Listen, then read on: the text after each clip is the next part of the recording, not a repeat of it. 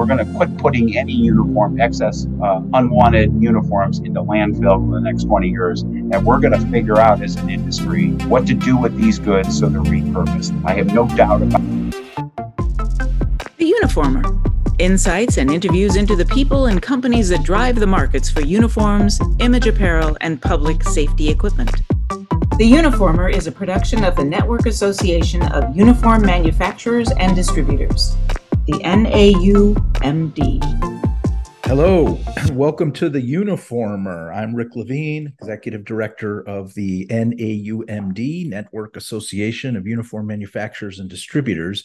Thrilled today to have Tom Wheeler, with us today. And Tom he's had a lot of roles in this sort of wacky industry that we're all a part of.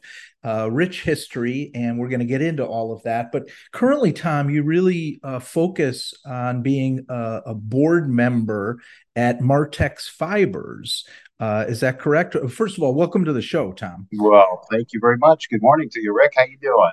Tell us what your role is at Martex Fibers, and maybe just a quick also about what Martex Fibers does. First, I appreciate your invitation to join you on the Uniformer and the podcast.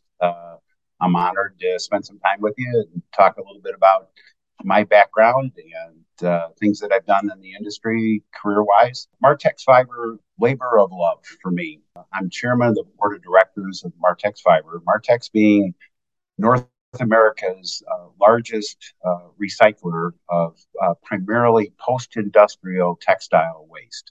We collect hundreds of millions of pounds of post-industrial waste.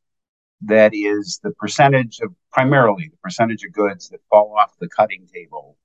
All of us in the industry, when we cut goods, if we're really good at it, we lay patterns on top of whether it was the old manual process or automated cutting.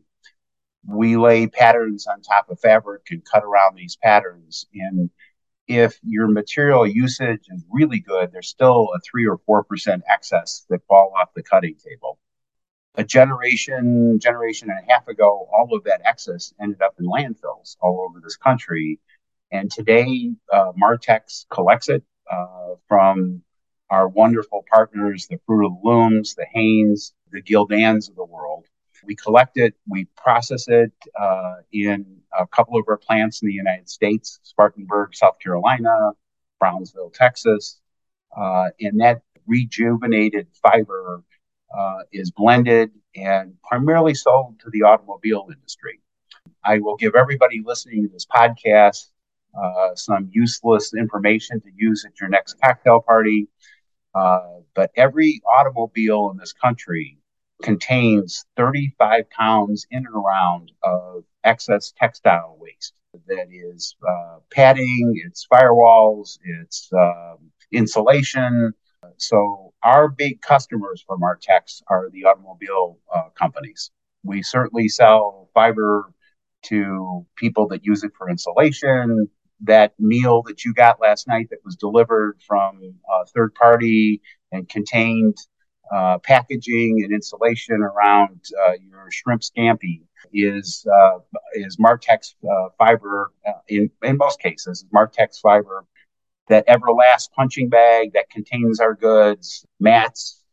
We're building more and more customer base that use our fiber in varied manners and ways. My job as chairman of the board, I work for a wonderful private equity fund that owns the company. They're located in Radnor, Pennsylvania, Milestone Partners. I've been with them a long time, almost a decade. I'm an operating partner for them and the chairman of one of their portfolio companies, Martex Fiber. But my job is primarily to help with strategy, to help with compliance, and certainly the huge part of the responsibility of a board member is oversight. You represent, as an independent director, which I am, you represent all the stakeholders in Martex, the lenders, the vendors, people that we do business with.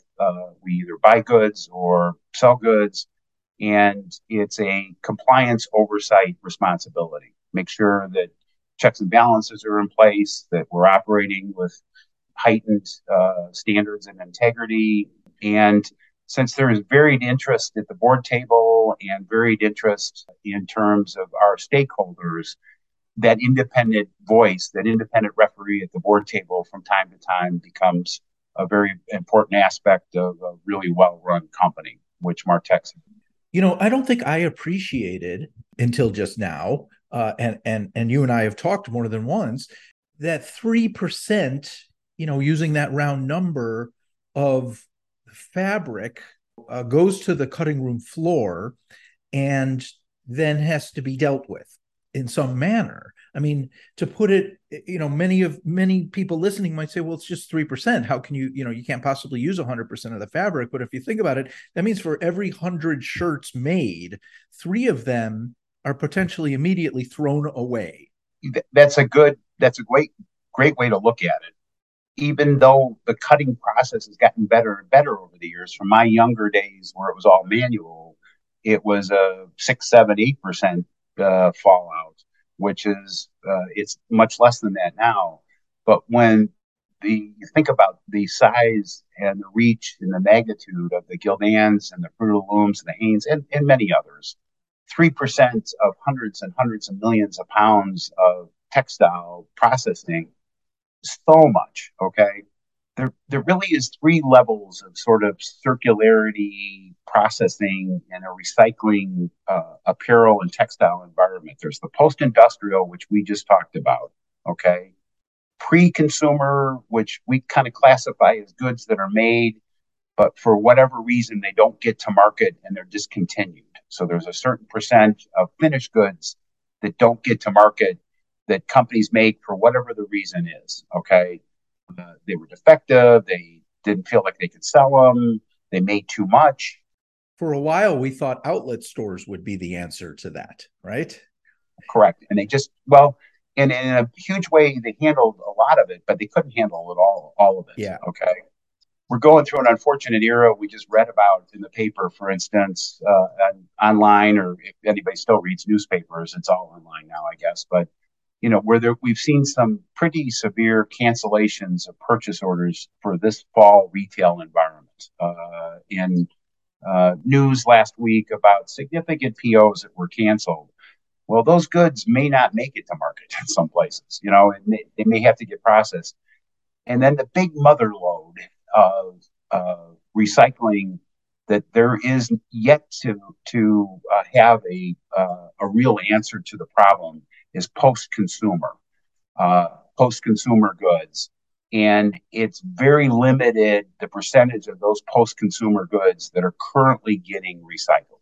So there's another company in this space that assists our members called DeBrand, and they talk in terms of, for the uniform industry, Tom, they say less than 1% right now are being recycled in the post-consumer space. And so what that means is that the uniforms, right? So I'm wearing a polo shirt at the moment. If I get issued 3 polo shirts a year, right? What am I doing with the 3 polo shirts that I've washed 100 times each, and at the end of the year? So that's post-consumer. So what happens to those 3 shirts is what you're talking about for our industry, correct? Correct, absolutely correct. You're absolutely spot on. So let's use your analogy and talk about those 3 shirts that have been worn. Their usefulness is behind them. They don't present the right image to as a public contact employee to their customer across the car rental table or counter, etc. What do we do with those? Okay, as an industry, the vast majority of those right now are being landfilled. The vast majority of them. But I will tell you, as somebody that's sort of in the middle of the macro strategies and dealing with numbers of enterprises that are well funded, that are working diligently to find the big solution for recycling post-consumer. There are numbers of companies, Recover over in Spain and Evernew, one of Martex's partners down in the Carolinas. It's either a mechanical solution or a chemical solution in terms of recycling. What we've got to do with those 3 shirts is turn it into a valuable fiber. some of those shirts end up in our operation down in Brownsville, Texas. They're processed ground up, and we use that fiber for that automobile industry. In some cases, auto industry, but it'll end up in Everlast's punching bag or the mats or those kinds of things. But it's a very, very small percentage right now. If you took the whole world and you took textiles, including yarn, apparel, post-industrial textiles, etc., and you took them all in a basket, and you said how much of that is recycled versus landfill, I think we're just approaching maybe double digits, maybe 10% if you took it all across the world. Okay, maybe a little less. The good news is that's up a few points from 5 years ago. And the good news is that there is a dozen really well-funded, well-run enterprises that are looking for solutions to maybe double that number in the next 10 years. So we're working in an environment that many people are trying to find a solution to what is a significant environmental problem.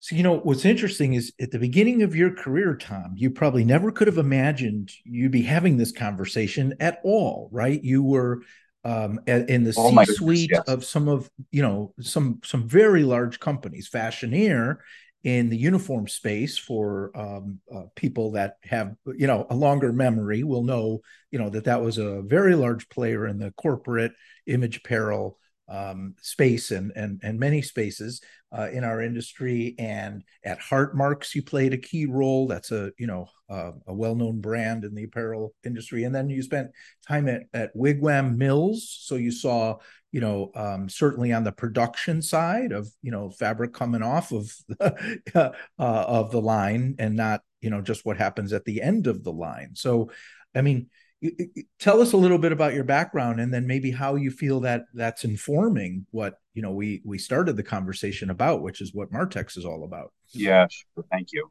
I just maybe one brief more comment in terms of Martex. I up my statement and said this is sort of a labor of love. I really feel like I'm compensating for some of my sins in this industry operating as a CEO, where I was just blinded. I wasn't conscious of the blight and the environmental impact on how my plants made their goods, how we dyed them, how we screen printed them. It was just not front and center in terms of our daily discussions at the informal board table or the environment that we talked about our business every day. It just didn't register 20 years ago or 15, 20 years ago or whatever.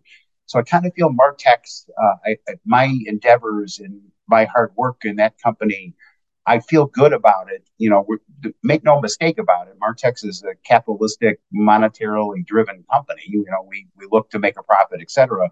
But the activity, the business mission, our mantra, our core DNA of recycling, sustainability, circularity activities, I look at that as a nice balance to all those sins that I committed as a CEO in the apparel industry earlier in my career. So I feel good about that, right? I can talk about that when I encounter St. Peter at the pearly gates. I can talk a little bit about I balance. There's nothing wrong with doing good, and making money. That's actually also, over the decades and into this century, that is a cultural shift, right? The good corporate citizen is interesting. On my social feed, randomly something came up this past week, and you're reminding me of it, which is a picture of how the producers, food processors for wheat, used to take the sacks that the wheat would come in, big sacks, and when they realized that families, mothers, grandmothers, whoever, I'm stereotyping, but whoever was taking the sacks and making clothing for their children, so they started using floral prints and attractive prints randomly on the sacks so that kids would have something a little nicer to wear. They didn't have to do that. It cost them, a little bit extra to make those sacks more attractive in a sense, right? But they just did it because they felt it was doing good while they were still selling their wheat. That's a great story. That's a great story. That's the beginning. That's the beginning of sustainability and circularity. Was the decorated flour sacks that, to use your term, that grandmas made into their grandchildren's clothing. That's a great story. That's a terrific story. I've been one of those very lucky, blessed guys in this career. Is that I have been fortunate enough to hold a number of positions, both in terms of senior kind of operating roles for several companies. I have worked as a board director in a number of environments, and I have been just really blessed with working with incredible people in incredible environments. Some very challenging, goes without saying, in privately held, family held companies, in private equity environments, in publicly traded companies. So I've been able to touch a number of environments. But, kind of common denominator across the board has been good, healthy enterprises with really good people that had great intentions, great ambitions, hardworking, good balance between working hard and playing hard, very fun people, etc. My Fashionaire days, I grew up through that business. I got out of college. I worked on a political campaign in Chicago for about 2 years, a mayoral campaign. I helped manage that campaign. I was pretty young, and I was broke and unemployed. I was very broke and very unemployed. And a wonderful lady, Mary economist, she worked at human resources at Hart Schaffner Marks. She was from my hometown of Oak Park, Illinois. And I called her looking for a job. And she said, well, we have this uniform company called Fashionaire, and they're looking for an account exec. Do you want to come in and interview? Well, I didn't know anything about apparel. I didn't know anything about clothing. The only thing I knew about clothing is I barely could dress myself respectfully. Okay. So I went and interviewed. I got the job, and I said to myself, I'm going to do this for a handful of months until I figure out what I want to do when I grow up. I was coming off that political environment, etc., and I never left the industry. I fell in love with it. Fashionaire was a wonderful company, terrific uniform provider, vendor, marketer, whatever terminology you want to use to it. But we made just a wonderful tailored uniform. We were the dominant force. I've got a few competitors, or old competitors, listen to this podcast and say you weren't the dominant force, but we were the dominant force in terms of incredibly wonderfully designed, tailored uniforms at the peak of what kind of formal dress was in the uniform business. I was very, very young, but got to work with the Halsteads of the world, and the Cacharels of the world, and the Ralph Lauren's of the world. Stan Herman was a big designer for us, wonderful guy that did McDonald's and United. I get together with that old crew that I worked with them, Damian Murphy and Brian Pillash and Patty Vavra, just terrific friends and terrific people. And we talk about the 20 airlines that we did uniforms for that no longer exist. The Pan Am, AWAs, the America West, the Frontiers, the great company, the PSA out in the West Coast, AirCal. Oh gosh, just a whole laundry list of folks. America West, wonderfully designed uniforms. And we worked hard, but we had a ton of fun. It was just such an energetic, dynamic environment back then in terms of that uniform business. We did McDonald's, we did Avis Rent-A-Car, we did numbers of other programs. But the core to that business was an environment where it was really dressy. It was really kind of formal in terms of the dress environment. And I will add to this, and I don't want to sound like some old guy that ran a uniform company from a few decades ago. So I apologize to our younger folks that listen to this podcast. But I do wonder from time to time, we've had a terrible time on airplanes as of late, the last couple of years, with the lack of stability in that environment by the passengers. Many airlines have cut off liquor sales, and they've had just severe problems. And it may be a byproduct of the world we live in today in terms of some other macro issues.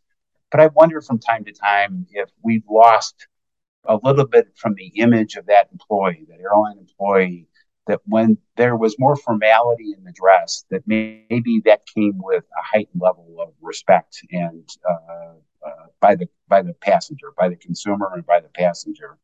That maybe some of that formal dress brought in a little bit different environment in that environment. Now, maybe that's pushing it a little bit, that analogy, but I have thought about it from time to time. There is no doubt in my mind that the appearance will project the nature of authority of the wearer. So it doesn't necessarily mean you have more authority than you used to have or that you'll have tomorrow, but there is no doubt that the appearance projects the nature of authority and the relationship that a company wants their employee to have with their customer.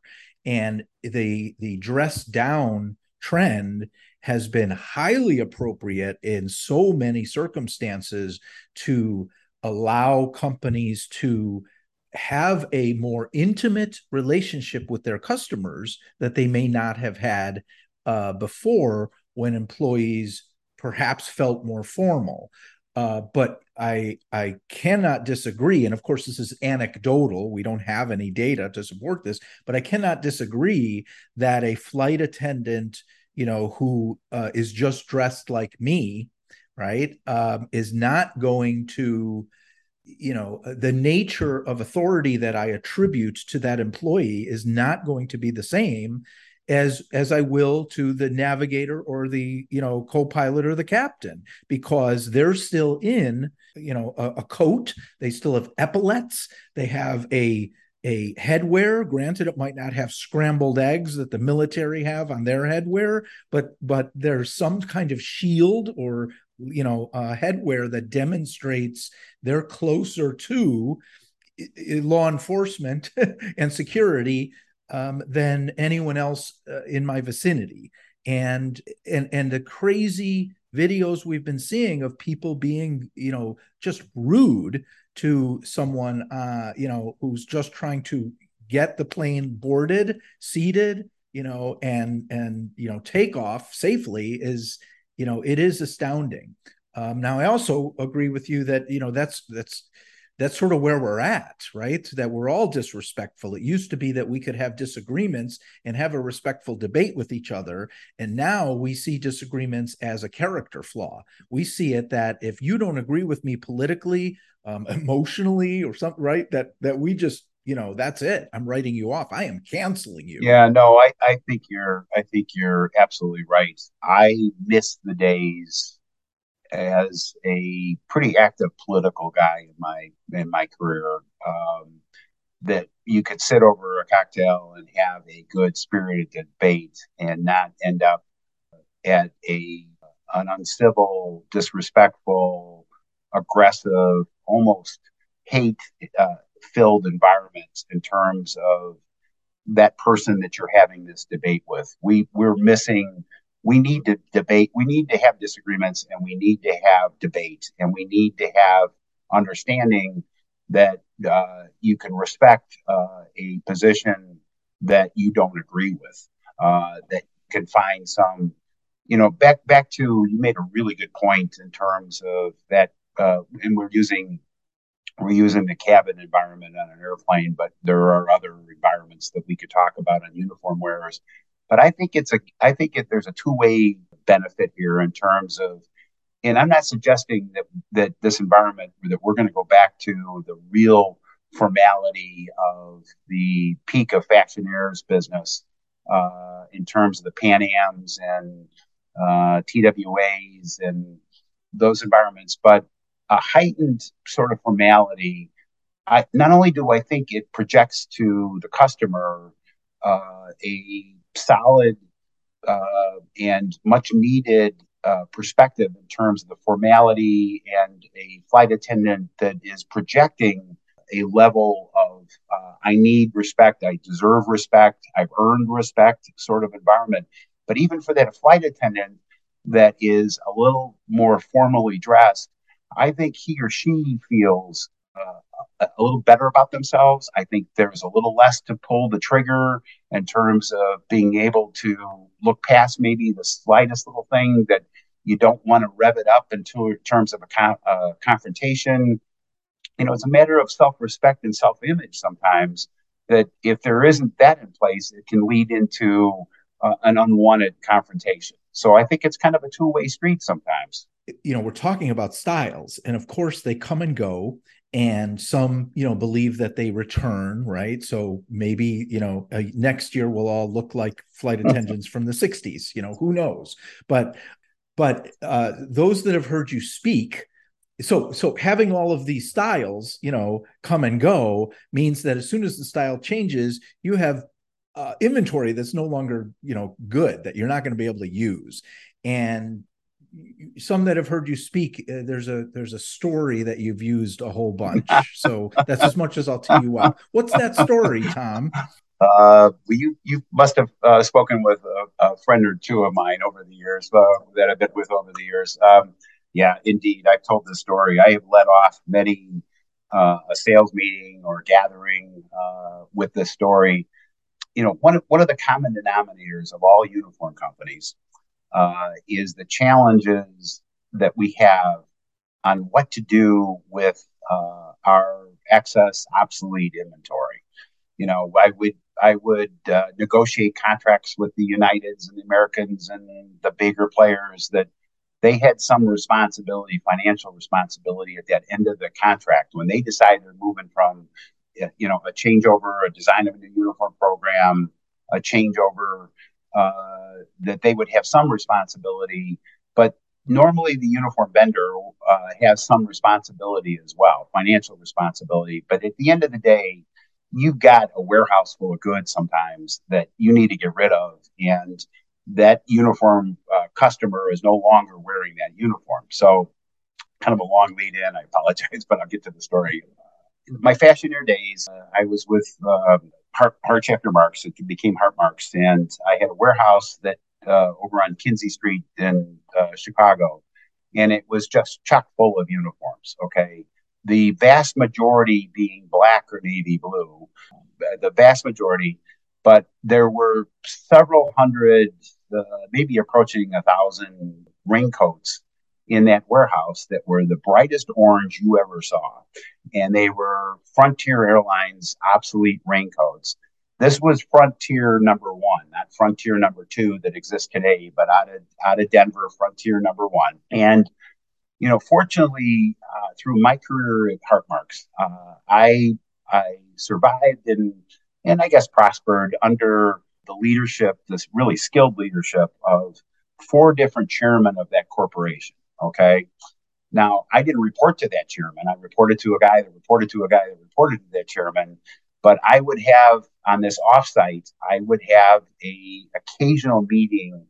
The chairman of our company would come over and visit the Fashioneer facility on Kinsey Street. And a wonderful guy, I'll leave his name out of the story, but a wonderful guy that was one of the chairmen. He, old school guy, great sense of humor, great wit, worked really hard, but he just swore like a drunken sailor. He was an old school guy. Okay. So he came over, maybe once a year. They kind of left me alone. They came over once a year. He walked through the warehouse, and he would look up into the corner, and it was like this big beacon in the corner of the warehouse, these orange raincoats. Okay. And it's stuck out like a sore thumb. Okay. It was just like a beacon. You could put lights on it, and it wouldn't light up any more than it was. And I could hear him today. I could hear this kind of really good guy, chairman, just cussing. Can't you get rid of those effing raincoats, and what are they doing in here, and blah blah blah. So he would leave. It would become secondary. It wasn't top of mind getting rid of these raincoats. So year would go by, those raincoats were still sitting there. Well, I got a call from the secretary. He's going to come over and visit tomorrow. This was maybe a year after the last visit. Oh my gosh, I got to get rid of these raincoats. I don't want to get yelled at again. So I called a friend of mine who was a nun in Chicago that worked for Catholic Charities, and I had given her lots of goods over the years. I was pretty active with this Catholic charity organization, and I shipped over that day 1,000 orange raincoats to her. Okay, to Catholic Charities, and with the intent to write them off. So 2 weeks later, I am driving from Oak Park. If anybody knows where Oak Park, Illinois is, it's just west of Chicago. Okay.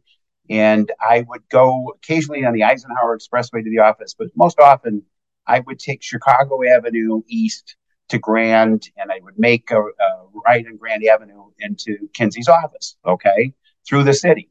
And you went through some, pretty tough neighborhoods back then. Some of them are still a little tough, I guess. But back then, 15, 20 years ago, there was several. So I'm at the intersection of Chicago Avenue and Grand, and I turn to my right, and there are three winos sitting in the grass over there.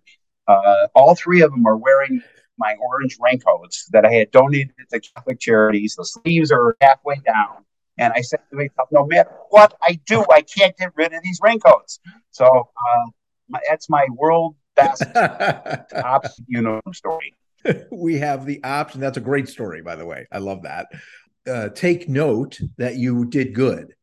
I did good, but I was also saving my hide at that moment too, with the German coming over. So it was self protecting as well. Yes, preservation. Yes. So of course now, right? You say, oh well, let's send them in for recycling, not upcycling. I did upcycle. So if that was 20 years ago, where do you see us going 20 years from now? Just to completely go on a different tangent here. What's the future like? So when, for instance, when you talk to your venture capital partners and, you have to have crystal balls to be a venture capitalist. So, where do we see it going? How do we, are there predictions for how we protect our workers better? Are there predictions for, style shifts? Do you actually think we might return to a more, I don't want to use the word formal, doesn't really cover it, but a more tailored look, let's say. Where are we headed? When you look at the uniform industry, and I know you still talk to uniform companies all the time. You were thankfully one of our judges for the 2022 Image of the Year Awards. So you got to see a whole bunch of, I think we had 100 entries for those. And so you got to see a whole bunch of current programs and the styles and what they're doing. And so it's a good question.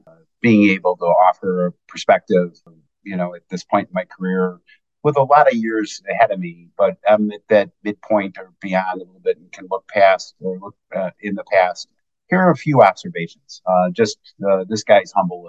First, that my responsibilities as a judge for last year's or this year's Image of the Year Award, it really was an enjoyable experience for me. I was very impressed with the quality of design and the quality of overall of today's uniform programs. Now, it's a broad statement, I admit.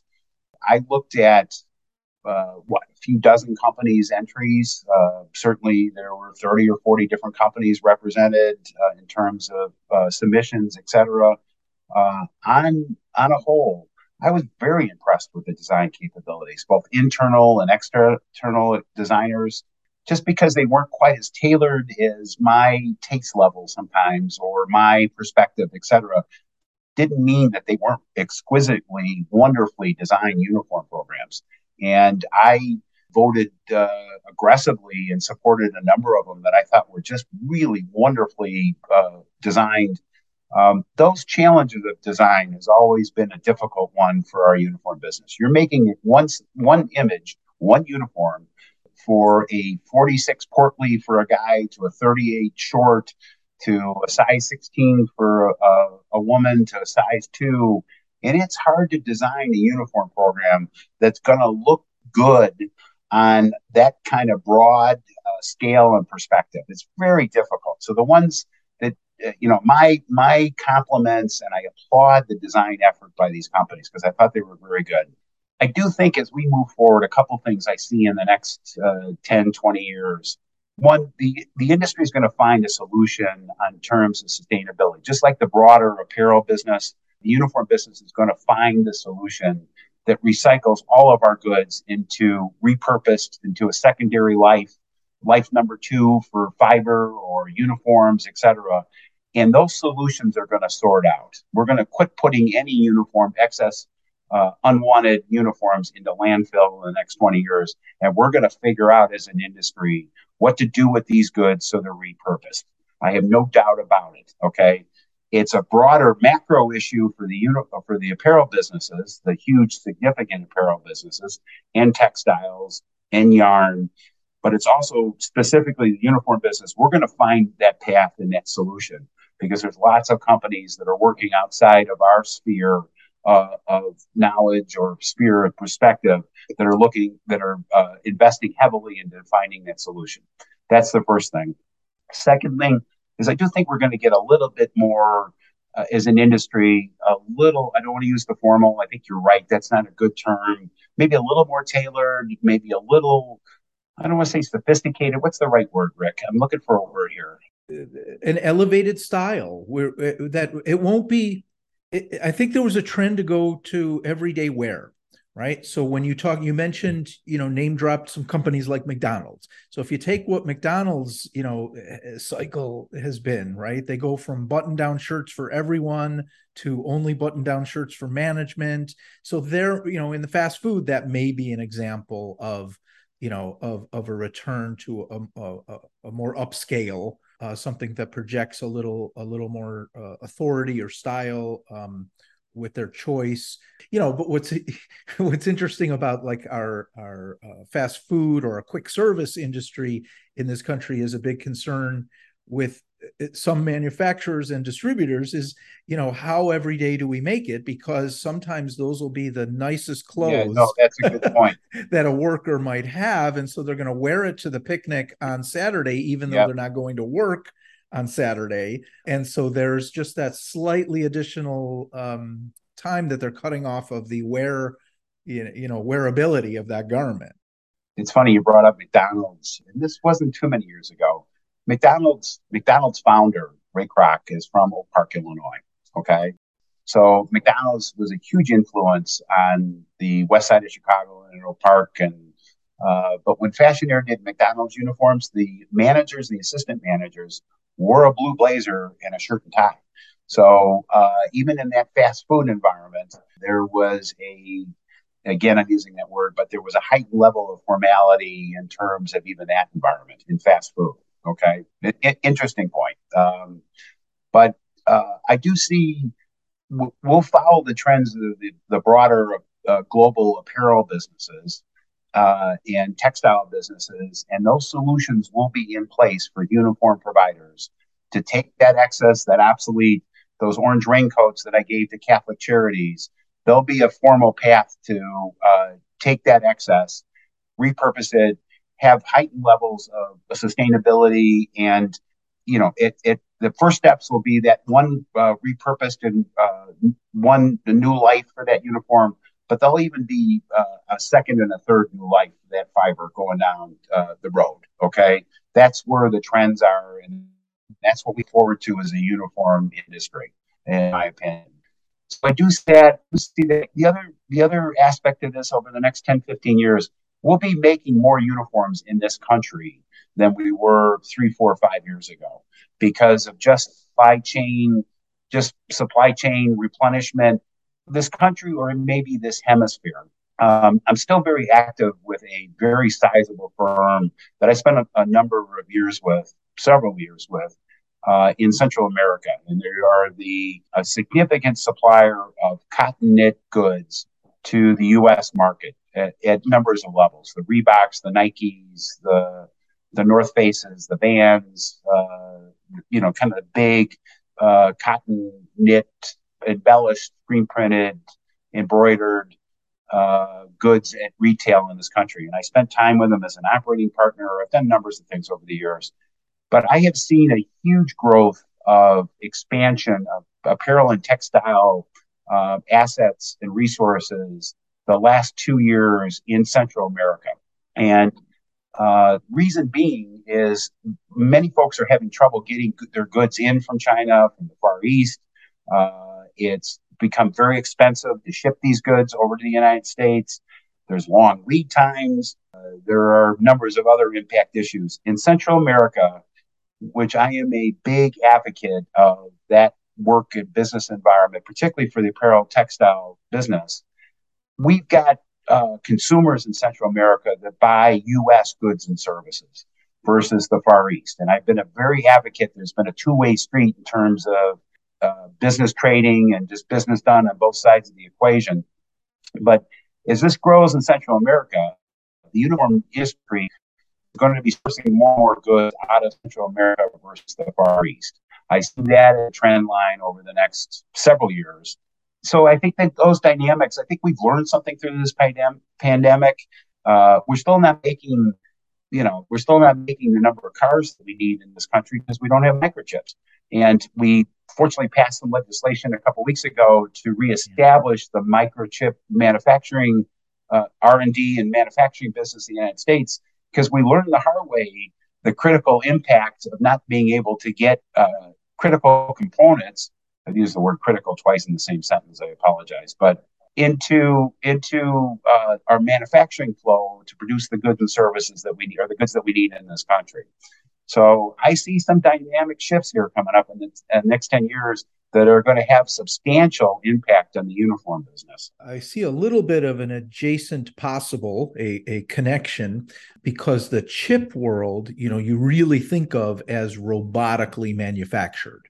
So it is a bit of a mystery why so much of our chip production went away when you can't imagine us producing a wafer, right? A motherboard by hand. It's not like someone is, sitting at a sewing machine making a motherboard.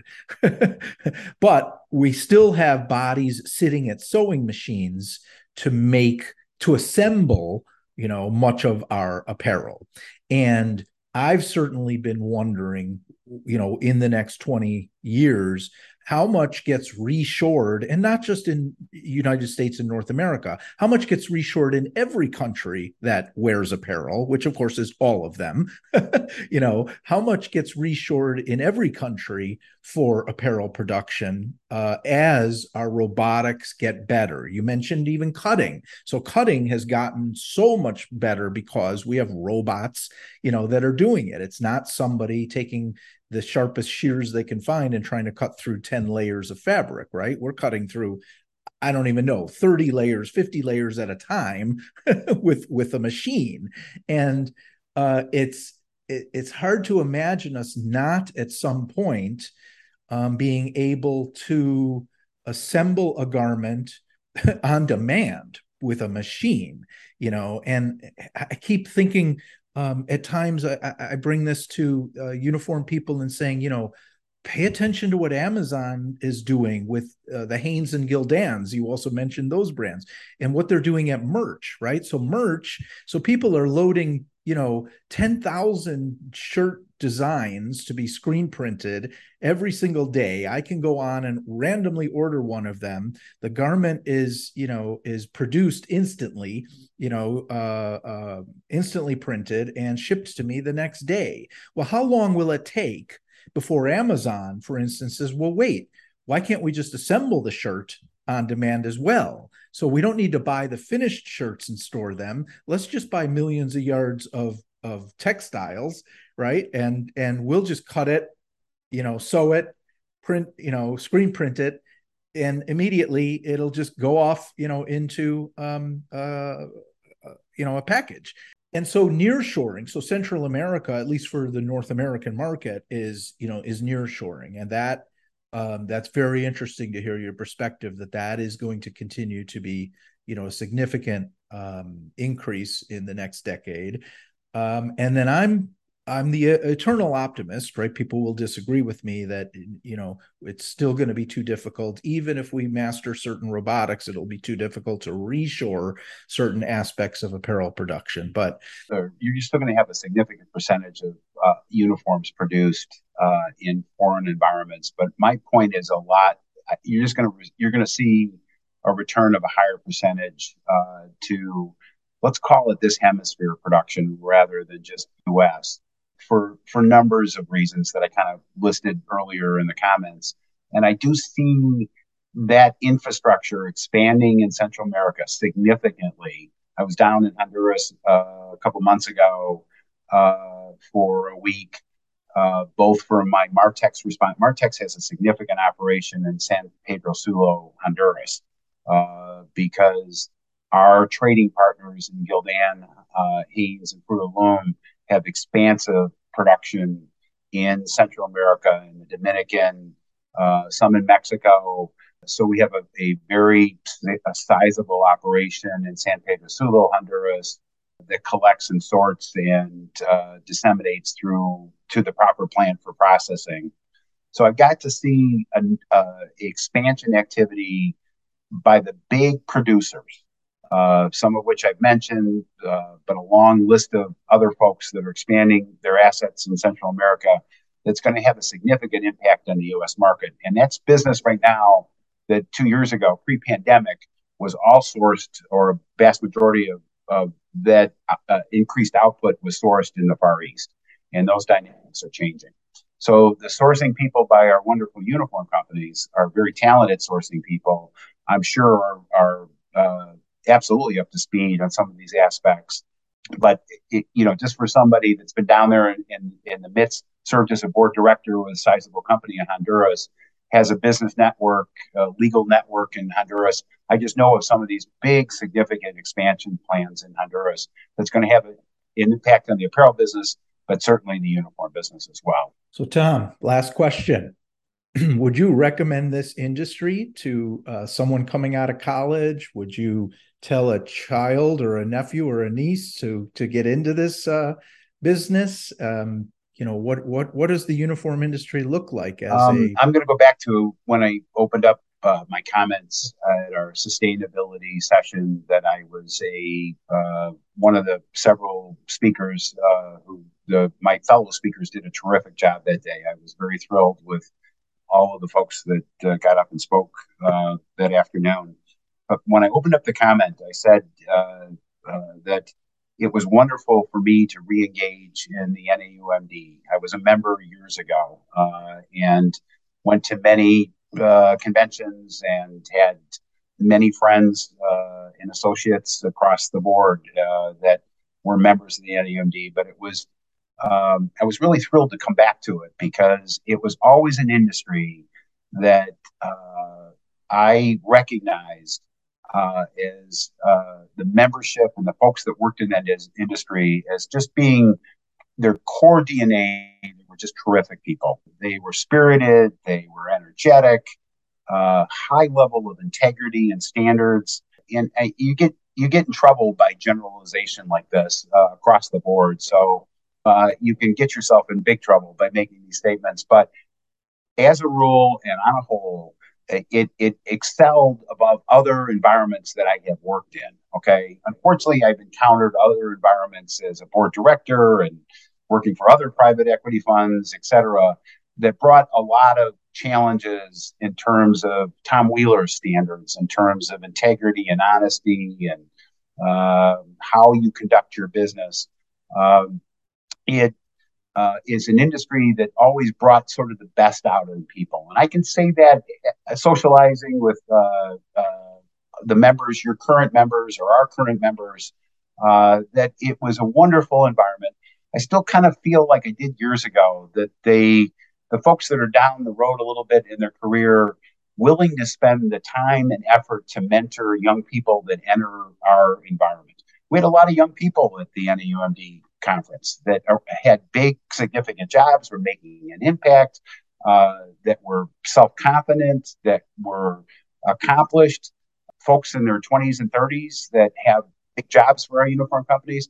So it's said to me that those are still environments that there's mobility, there's still the right infrastructure and the right support and nurturing by folks that own those companies and senior people that have C-suite or senior operating jobs, willing to take the time and effort to sort of mentor the young people. So I think, my takeaway from looking at this industry a few years down the road from where I was more deeply engaged was that those wonderful aspects of this industry have not changed. That they still represent that same wholesomeness and integrity and standards that were in place when I was the CEO at Fashion Air, and in the midst of combat in terms of securing contracts, and it's so I to answer your question specifically, I still think it brings a young person tons of opportunity in terms of their career path in an environment that can be rewarding financially, that can be rewarding spiritually and emotionally, and I fully endorse if that's an inclination by somebody getting out of college, that it's a wonderful place to start your career. Excellent. Wonderful. Well said, Tom. Love it. I love it. I love it. And it was such a pleasure to talk with you today. Well, thank you.